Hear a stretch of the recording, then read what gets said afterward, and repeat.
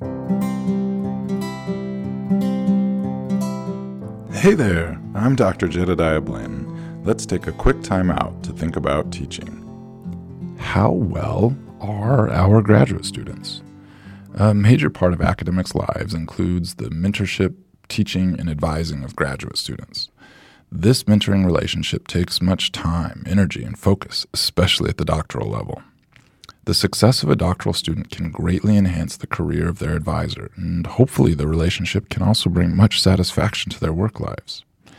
However, it is really hard to earn a graduate degree, and it is very difficult to have a highly successful and productive academic career. And so the stress of these pressures can bring a lot of strife.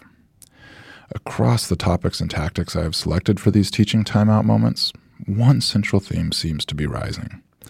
And that is the importance of intentional relationship building between instructor and students.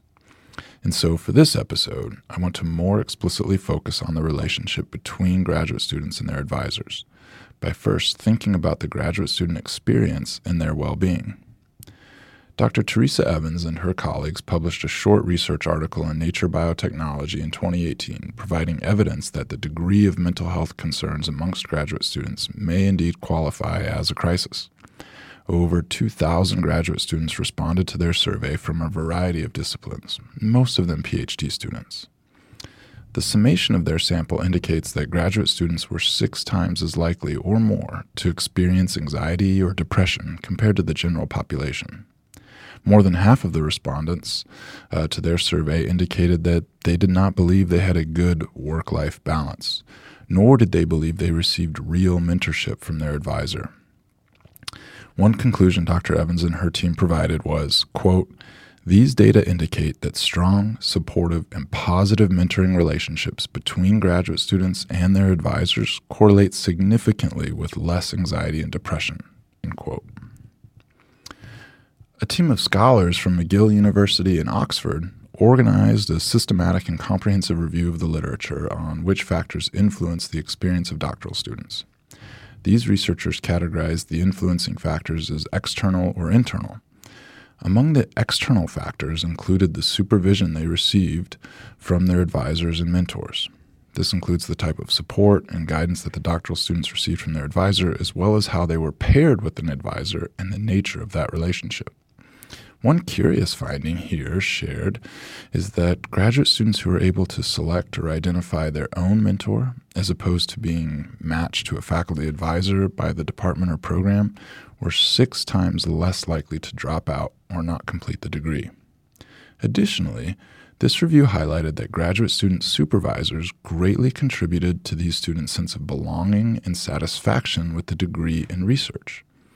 This relationship doesn't have to become burdensome, nor does the faculty need to be constantly available and always cheery. More studies in this review found that simply adhering to the expectations of research mentorship from their institution, assisting students to develop an independent line of work, and being responsive in times of need helped students with their satisfaction and trajectory towards successfully completing the degree. Effectively, a little support, consistently applied, goes a long way. Some of the internal factors that these scholars found in the literature point to the student's motivation and writing ability, along with the student's ability to discern and develop an academic identity that doesn't impact their total sense of self-worth too much. Again, mentors can help with this. First, when and where possible in that matching process, mentors should assess and try to understand what is motivating the applicant and what part of the writing process they will need the most guidance on. Studies here showed that rejection around writing, especially early in the graduate program, can significantly impact self-worth. Beyond these screening procedures, it seems paramount that faculty mentors provide assistance with establishing an academic identity, especially if the doctoral student aims to join the academic community. This academic identity should be one that is independent from but supported by the mentor. They should assist their students to understand how the career and discipline operates. Again, to me, this all comes down to the energy and direction the mentor and teacher take in working with the graduate student. In addition to setting aside time to work and develop skills as a researcher, Are those skills being contextualized to the field of study and the scientific community? As well, how are those skills aligned with the types of jobs the student may seek? Helping students to see the value they play in advancing the work of the lab and the research team, as well as monitoring and reflecting on progress annually, can help broaden the view away from moments of failure and rejection, to see the larger process both the mentor and student have embarked upon together. The academic community knows well the patience that is required to persist through the stress and pressure. I think it is important to equip graduate students with this knowledge and model as effectively as possible how to navigate the academy and their disciplinary communities. It may also be necessary to help connect advisees with many mentors who can provide alternative models, alternative perspectives, and alternative approaches to work. This can strengthen their support network, enhance their sense of belonging in a large academic or scientific community, and provide relief when the mentor just isn't quite sure how to be the most helpful in times of greater need. There are a couple of short reads that I try to get to at least once a year, and I always share these with my graduate student advisees. Each time I revisit these, I learn something new.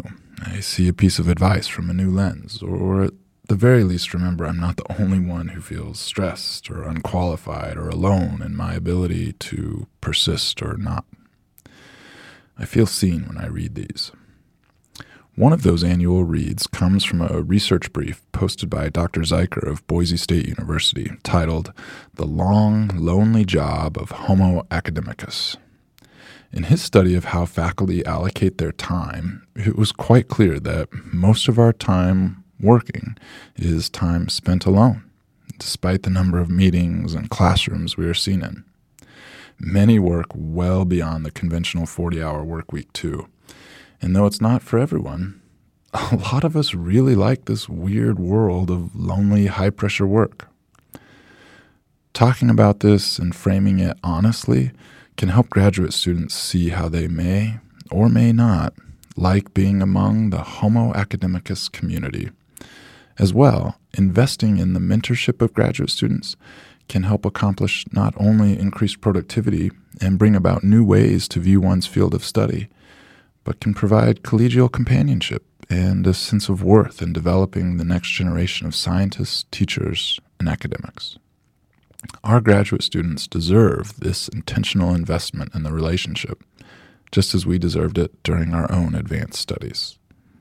We want to know what you've been thinking about on your own timeouts or reflections away from teaching.